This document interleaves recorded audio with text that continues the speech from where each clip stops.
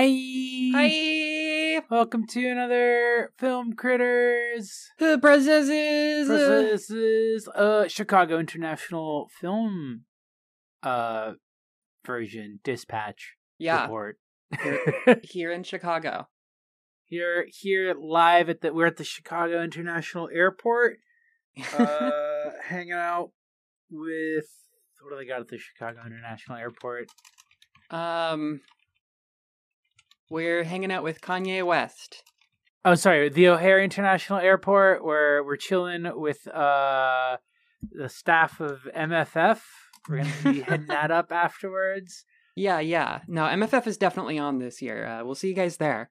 We are here reporting from the Chicago International Film Festival, where we've been watching a slew of really good films. Today is no different, IMO. Yeah. Because today we saw a really good movie. Yeah, a film called There Is No Evil.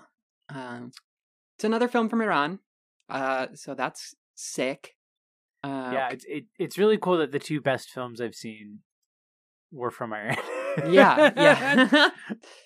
Yeah, we love Iranian cinema here at Film Critters. We've been talking nonstop about it for a few months at this point, and we're happy to, because it's freaking good. Yeah, I'm getting Iran pilled.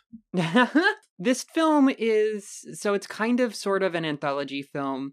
There's actually a big article in Variety that Jay just linked me to, which Jay might be able to give a little bit more info on, where basically the director was banned from directing for a little while. Yes, so a thing I was reading about in this article is that it talks about how a lot of Iranian cinema has to be like a little cheeky with its politics sometimes, because obviously they're subject to censorship. The Iranian government is very not happy about movies that are super critical of it. And so the director's previous film, A Man of Integrity, was a little too too obvious, I guess, in what it was about. And so he was banned from making films. People who are a bit more aware about international film and whatnot, you might have heard about the case of Jafar Panahi, who also was banned from making films for a couple years, and his response was that he made a movie called This Is Not a Film. Yes, which is a basically a like documentary that he made via a friend being the director of it, and then had smuggled into the Cannes Film Festival in a USB drive in a cake. Beautiful. So, but apparently there's also this director was also banned, and his response was, instead of just like trying to cheekily get around it that way, he was just like, "Oh, okay," and then made another movie anyway. Yeah. So Muhammad Rasulov. Yeah, and kind of took a, well, fuck it. And this movie is very explicitly political. Yes. So what we have here is 4 stories regarding, basically, so when you're conscripted into Iranian military service, I guess there's this kind of obligatory sort of execution that you have to go through, where you help like hang somebody for crimes. And so 3 of the films are essentially about that specifically. The first film is kind of, obviously there's spoilers. We're going to spoil the shit out of all this.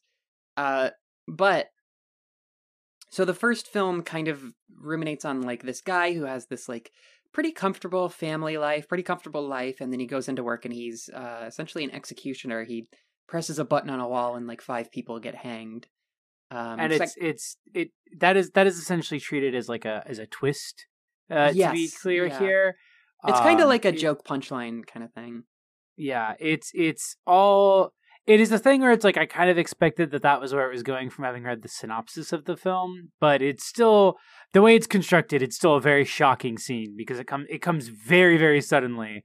And it's a job he does in the early mornings, and the implication is sort of that like this is how he is able to provide so comfortably for his family.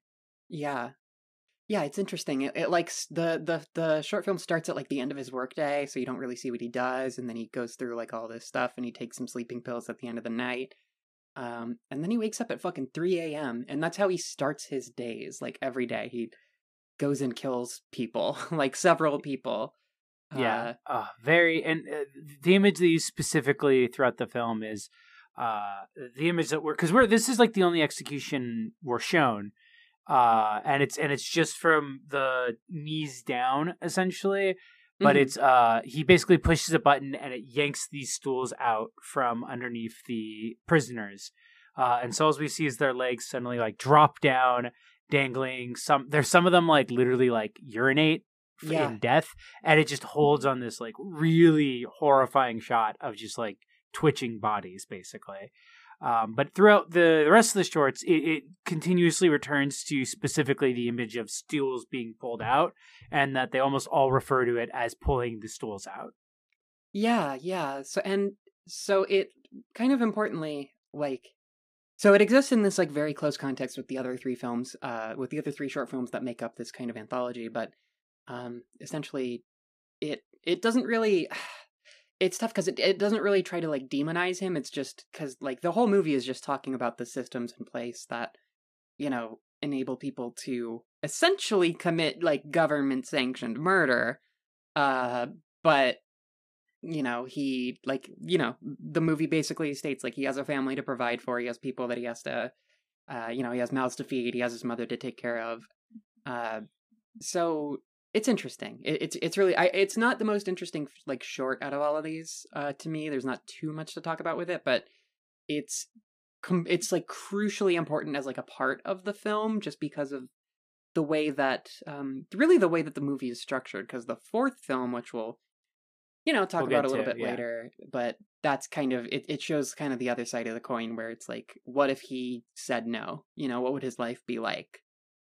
It's uh I think it's also worth noting that it's like the way it's structured is because it starts off almost like it's going to be just like a family, not a family film, but a film about like a guy's family and stuff. And so when it ends with that, um, it sort of resets what you're expecting. So the second short opens with them discussing execution. mhm. The third, and then information you get in that about the way these things work leads into the third film where do we yeah, let's just take these like piece by piece and then we can go back over the whole thing.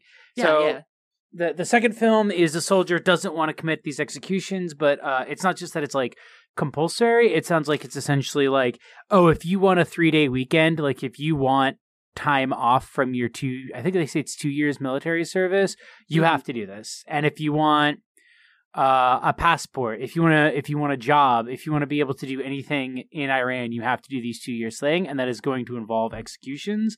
And essentially, Yeah. it sounds like you can kind of volunteer to do the executions in return for like time off to go see family. Um, and that's the central. That is essentially the central conflict of the main character. And the second one is that he's desperately trying to find a way to get that without having to buy into the bargain of killing other people. Yeah. Yeah, absolutely. There's like a lot of bickering between him and his like bunkmates. There's like a guy who had already committed the execution, or like he was up to commit the execution, and then he like chickened out or something, so they punished him with like 4 more years of service or something like that. Basically, yeah, they all just it's this group of guys kind of bickering at each other about like the consequences for not doing it and trying to bargain with each other. And then it culminates in this really cool sort of like heist chase scene where the main character uh de- basically, oh, what do they call it in the military, like uh departs. I don't remember what the Oh, military term. desserts. Deserts. Yeah, he Yeah, he basically like, basically becomes a runaway. Yeah, yeah, he he deserts this basically military flees base. his military service. Yeah. um which, yeah, and then the one following that, um it kind of circulates around this family that's spending time in this sort of country house, and they're grieving someone who was executed by the government for his teachings. Uh, and one of the characters, like boyfriend, comes back from military service, and it is revealed over the course that he is the one who executed the teacher. And it's And also this like is the main character girl's like birthday, and it's and he's very planning on proposing to her. yeah It's and that's where the payoff of the second skit or second story comes into, because essentially all the details we learn, like, oh, he got this 3-day weekend to come see his girlfriend to propose to her because he executed this person. And there's this great line she has, like, after she finds out where they're in the woods, and she's just like, I did the math on, like, how many times you've had 3-day weekends to come see me. Like, basically saying that, like, she's realized now that, like, every time they've seen each other, it's been because he's had to kill people. yes yeah so Which is such a, what a bummer of a birthday. yeah. And The then scene where they're all singing happy birthday to her is really, really difficult. it's so, because one like, of the most, oh man. only them both know about his relationship to the execution, and then the family's just like very happy when he proposes to her, and she kind of like cycles back and forth between the emotions of like, oh my god, yes, and like, do I want to marry this guy? Like, can I marry this guy knowing like what he's been having to do to come see me, to come be here to propose to me? Yeah, basically, just all of a sudden you are marrying a murderer. Which, you know, good luck. Yeah, there's also this really just horrific, like, whole sequence where he finds out, like, who they're grieving. He finds out his relation to the person that they're grieving, and he, like, runs off and, like, tries to drown himself in a lake, and it's, ugh. It's him specifically, like, they unveiled the guy's portrait, and it's like a giant portrait of him at like his little like memorial service, and he sees him and he just fucking runs out of the house. Yeah. And that's when I think I want to say that it's also the guy that we see in the previous anthology who's handcuffed to the door. Like the prisoner that the previous guy was supposed to execute. Huh. I didn't. But I would have to go back and like compare the two of them. But it looked to me like it was the same person, because he asks the guy like, "What did you do?" Because like that's what the other people like say, like, "Oh, that's how I try to get around it." I ask him what he did, and then he flees. And in the second one, it sets up this whole thing with like when he's trying to bribe one of the other guys to do the execution for him. The other guys are giving him shit, and they're like, how does this make you any better than us? Like you like you are paying someone to kill someone for you. It's not like you're stopping someone from, they're basically making this point that like you not doing this doesn't stop people from dying. It just gives you an excuse to pretend that you are somehow above us when you're just putting that responsibility on someone else. Yeah. So the implication I kind of got from that was that like the guy that we're seeing was the person who ended up having to execute that person. And so it becomes this like, you know, there is no fully opting out of these structures, and that even if you do like a very noble thing like the guy in the second movie and the second short does, you just off-put that to someone else, and then that ends up having, you know, completely untold reverberations that you couldn't expect, and like you end up ruining like even more lives because of it, which has further payoff in the fourth film. That's why it's like, that's why I'm assuming it's that, because it's something where it's like each film sets something up that is paid off or like elaborated on as a theme in the second or in the next one. And so the next one is a man and it's the longest one. That one's like an hour of the full 2.5 hour runtime. Yeah, it felt pretty long. And I believe that one is because it's they're specifically well outside of town, and I'm assuming that it's one of the longer ones because it's the one that the director could get away with filming the most of. Sure, the shortest one is the one where they're driving around town a lot. Yeah. So the fourth film, there's there's this kind of like patriarchal figure in sort of in the sticks. He's like living with his wife, and like basically on a farm, and their niece is visiting, and it turns out that this like guy is dying of something. He's coughing up blood. Uh, and they reveal that the visiting niece is actually his daughter, who he had to essentially ship away and have somebody else raise because he actually deserted when it was up to him to perform his execution during his military service. So basically the point of it being, or the point of it at least seeming like he gave up a normal life. He gave up a life with access to things like healthcare and like end of life care. And he becomes this kind of village doctor. And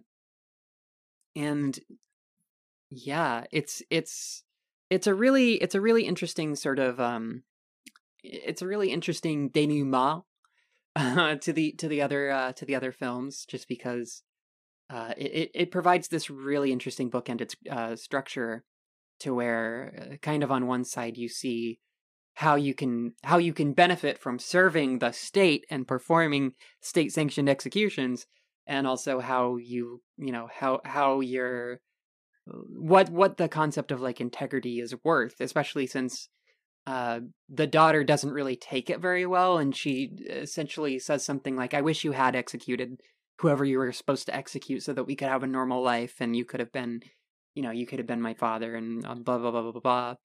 Well, and another thing about that too, specifically, is she thus blames him for her mother's death, because she was raised by her mother's brother, because when they attempted to basically smuggle her mother into, I think it's Germany is where they're studying. Yeah, she was speaking German for a little bit. Yeah, I believe he basically had her sent to Germany so she would have to be around this stuff. The mother I believe it's like the mother and the person who was supposed to bring her into Germany both end up getting killed. Damn.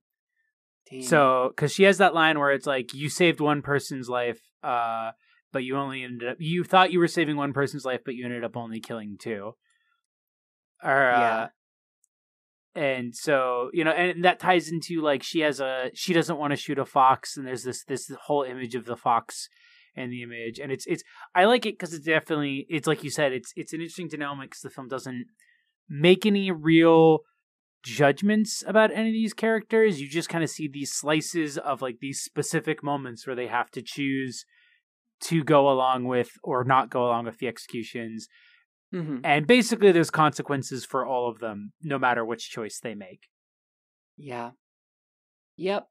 And yeah, that's basically kind of how the director seemingly describes the film, is just kind of ruminating on like the concept of consequences, which, it's hard not to read it as kind of a reaction to his career and him being kind of barred from more sort of conventional filmmaking, and how people are kind of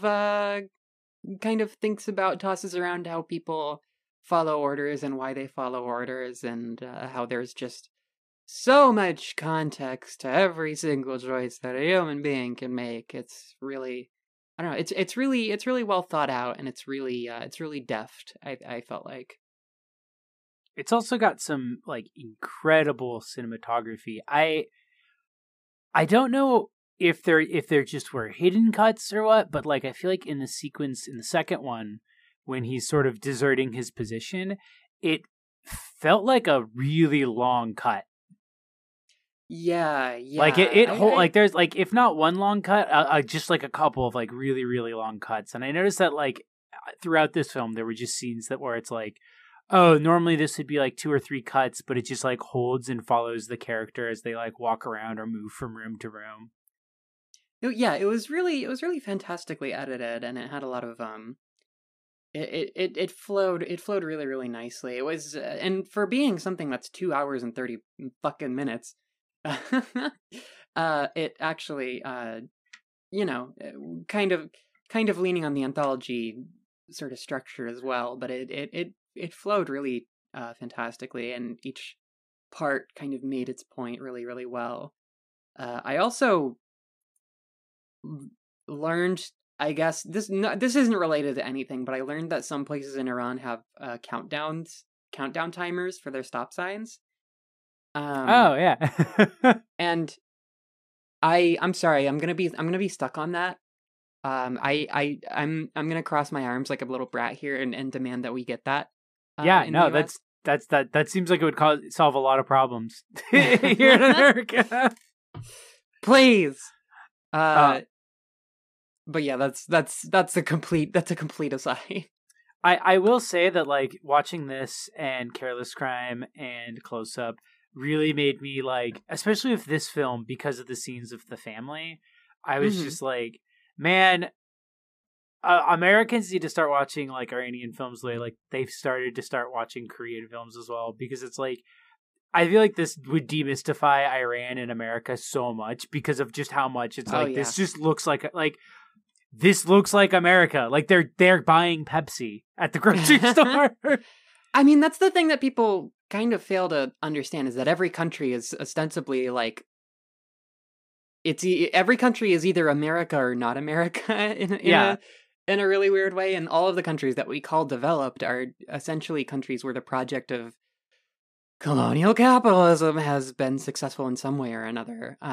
Iran is just a very rich, a place with a really rich history and a lot of like uprisings and things like that. So there's just is like a kind of interestingly tinged capitalism. But yeah, people. I mean, it doesn't really none of this matters. It's kind of just a whatever thing people can use as kind of like a boogeyman to justify killing people because a place won't do deals with you in the correct way. Won't do deals with Donnie Deals himself. With Doug Dimmadome, owner of the Dimsdale Dimmadome.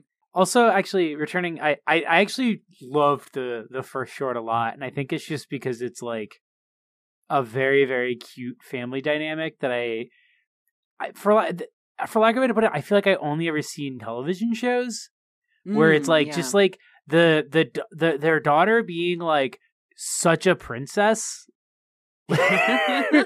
like they go and pick her up and she's like, I'm mad at you, and he's like, oh no, why are you mad at me? And she's like, you said, why are you late? And he's like, well, I had to pick your mom up. And she's like, you said you would always pick me up first. And he's like, yeah, but I can't always do that. And she's like, well, you still lied to me and you should be punished. And he's like, oh no, okay, I should be punished. And she goes like, by buying me pizza. And he goes, okay, we'll get pizza. And then the mom is like, what, don't get her pizza. We said no fast food. And he's like, pizza's okay as a sometimes food. Not to be like film school brain, but I love that as something that happens in this movie. It's like, oh, you did something wrong. You must be punished. Yeah, no, by buying me pizza. Especially when we see that, like, oh, much lesser crimes are punished by death as well. Yeah. It definitely is like it really speaks to the fact that, like, because I think if they had opened with this guy executes people and then show these things, it would be a bit too like on the nose. But it's showing like how he obviously has to compartmentalize his life, where like he has this like very very soft like easygoing father like hood, and he just like provides for his family and he takes care for them, and his mother is sick so he's worried about her, but he's like trying to get her good care and stuff, and then just like, but his job is that like he gets up at 3 a.m. every day and goes to the people killing factory to kill people. Yeah. Yeah, it's it's really sharp-witted. It's a really it's a really smartly executed little thing. Yeah. He just, Yeah. that actor does just such a good job of just like presenting just that dad, that easygoing dad persona. It was a very very charming sequence, which is what makes the ending so much of that sequence so much more horrifying. Yeah, for real. Because yeah, he's definitely very sweet. There's this shot that's fucking heartbreaking where he is waiting at this stoplight.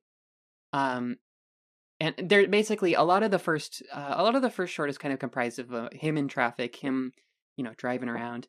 And they kind of contrast it to this shot of him at 3 a.m. driving into work, and the stoplight turns green and he just sits there and he doesn't go, and he doesn't go, and then it turns red again and he doesn't go. Like he's just like staring at the light, like practically begging it not to turn green. It's really, really, really, really smart and really just really heartbreaking. Like yeah. What a good ass movie. The director. So two things about this film. The director as well. Of this one, he said it's also partially based on his own experiences, which one can thus mean that he probably has also had to execute people as part of service. Yeah. And I'm assuming this is sort of dwelling on guilt and stuff from that. And two, this is a little thing that I oddly enough, a random like negative review I came across mentioned, and I was like, no way, and I looked it up. The daughter in the last segment of this is the director's daughter. Oh, okay. Which I thought was a cute little touch. No, she's great in this film. She plays. I think what I like is that she plays like a very obviously like a daughter who has lived away from home, to the extent that she doesn't even really recognize it home. She recognizes it as like visiting distant uncles. Yeah, for sure. Ugh, yeah. No, the fourth film is super, super rocky, super rough. There's another side character in the fourth film that we maybe should talk about. So we're at the point in films now where there are some things that films will do where you have to really like look at the pixels. We think that there's a CGI fox in this. We're gonna start a conspiracy theory that there's a CGI fox in this movie. It's only in one show. So there's a real fox because there's the fox that the daughter doesn't want to shoot. But there's like a single shot where it's like after he's told her and like kind of before he confronts her, and they have like their final conflict about it. And the fox appears again later, where it's an outside shot of the house, and we see the fox walk into their back patio and like drink from something, I think. And I think they're actually feeding the fox. They're like feeding it meat or something. Okay. And I'm convinced that is a CGI fox because its shadow like clips over something at one point. And it has that kind of like walk animation where it's like when you put something over an image that like, but it's like you move it across faster than it's actually walking. Like it just doesn't move at the correct speed that I think it should move. And I feel like it has to be either a CGI fox or like a green screened in fox. I think it was probably composited. I kind of see what Jay. See, the thing is, Jay was well, we in the theater. My prescription. No, Jay was streaming it to me over Discord. So I couldn't really tell, but I could see that like the shadow looked unnatural, and it might have been clipping over like other shadows. I don't know. Jury's out on this one, guys. Get a 4K copy and go right into those frames. We're gonna solve this mystery. I'm gonna stream it on Blu-ray. Find a Blu-ray rip of this movie when it comes out. Yeah. I think I saw a thing saying it was getting U.S. distribution. Let me look into that. Oh yeah. Oh, he wasn't allowed to attend the Berlin Film thing where he won. That sucks because he was banned. He's also banned from traveling as part of it. Oh my god. Oh god, I need to do a year in prison for making specifically propaganda against the system. Yeah. If you want to see a movie that's kind of about how systems affect us, this is probably one of the better examples that I've seen. Just because everybody, all the people involved, like none of them are super stoked. But you know, there's just a lot of dialogue in the movie about how the government is like, the government can just ruin your fucking life if you don't, you know, do what they tell you to do. Up to and including executions. Stuff that just really sucks to think about, but it is it is at least the conditions of Iran. So it looks like it was Kino Lorber, the people whose names production is saying. So they have it. From glancing over their little write up about it, It looks like they're probably currently just moving it along the film circuits, which is reasonable. There is no evil. But they tend to be pretty good about eventually putting stuff out there. It might make it to like virtual cinemas for local places. So, keep an eye out on your local cinemas or places that have virtual cinemas and see if it comes to one of those soon. Yeah, absolutely. Highly recommend it. It is it's long, but it goes by really, really breezily, especially because of the structure, like I said before. It's a really, really smart film, and it very deftly deals with some of the most serious shit that you can talk about as a person. It's very good. We highly recommend it. Don't let the 2.5 hour runtime scare you, because it being anthology makes it pretty digestible in that way. And I mean, if you really can't do it, then just watch like the first two, and then watch the third one, and then watch the fourth one in like 3 sittings. Yeah. Pretend you're binging a Netflix TV show. Yeah, you pussy. How many episodes of fucking Tiger King did you watch this year? Huh? In one sitting? In one sitting. You have watched 5 hours of Hannibal. You could watch 2.5 hours of There Is No Evil. You little bitch. Okay, so it says, I'm looking at the write-up. It says the film will be rolled out in theaters in fall 2020. This is pre-COVID when they announced that they got it. Oops. Followed by video on demand and home video release. So I would imagine maybe sometime later. I guess it depends on how they renegotiated their renegotiated their contract, given everything that has happened. Man, film distribution has gotten just so weird with like everything that's happened. Yeah, they've really. I mean, to be fair, I feel like a lot of the pivots have been really good generally. I mean, I'm so far impressed with the Chicago International Film Festival stuff. Even though we're ostensibly accessing it in lieu of, basically we need VPNs, but still. It's weird how things are shaking up the distribution game, especially with theaters fucking closing en masse, probably permanently. Yeah. A lot of our local theaters are still going strong with this sort of online distribution model, which is cool.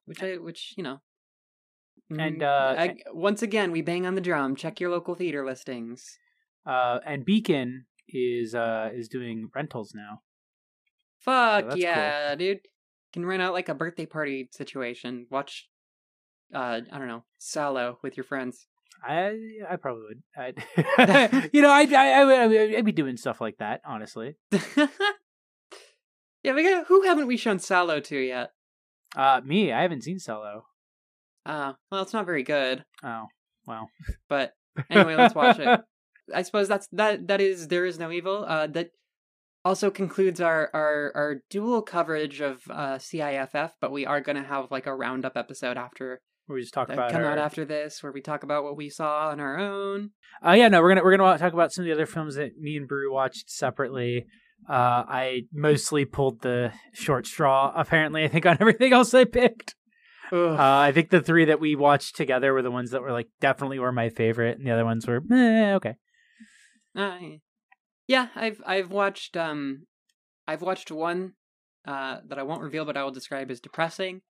Another that I was gonna watch, Sold Out, but I saw a bunch of really, really troubling discussion about the content of, and then another I have yet to watch, but I'm very excited for. Also going up tomorrow from when we record this, but in the past from when you listen to this, is going to be our next Throws It Back poll, and the theme is teenage girls. So if you want to get access to that and our past Throws It Back episodes, that's where we talk about... I'm sorry, but we can't just... Listen. Specifically teen girl angst movies. We're in a very dicey era when it comes to The phrase "teen girls." That's fair. That's totally fair. It was inspired specifically by us watching House of Hummingbird this year. So it's Yes. And Never, Rarely, Sometimes, Always. So it's sort of our Teen Girl Squad poll. Yeah, it's us looking back at like films from like the past 2 decades that like we think are kind of within the same oeuvre of like films that actually are about teen girls and like give them subjectivity and like humanity. Yeah, because it turns out those movies can be extremely interesting. I think that's it. Anything else? Oh, join our Discord. We'll have a link to the Discord down below. Join the Discord. Discord's popping off. Everybody's talking about movies. Everyone's having fun. We were just talking about this movie in there. And now people are talking about weird face guys. the conversation never strays far from Willem Dafoe. Or Robert Pattinson, for that matter. Always circling our minds and our hearts. Yeah. Our patron saints, truly. But yeah, thank you so much for joining us here in Chicago. We'll see you when we're back home. When I turn my VPN off and teleported back to Seattle. Thank you guys so much for joining us. I am as always Baru. And I am as always Jay Bear Hat. Bye. Bye.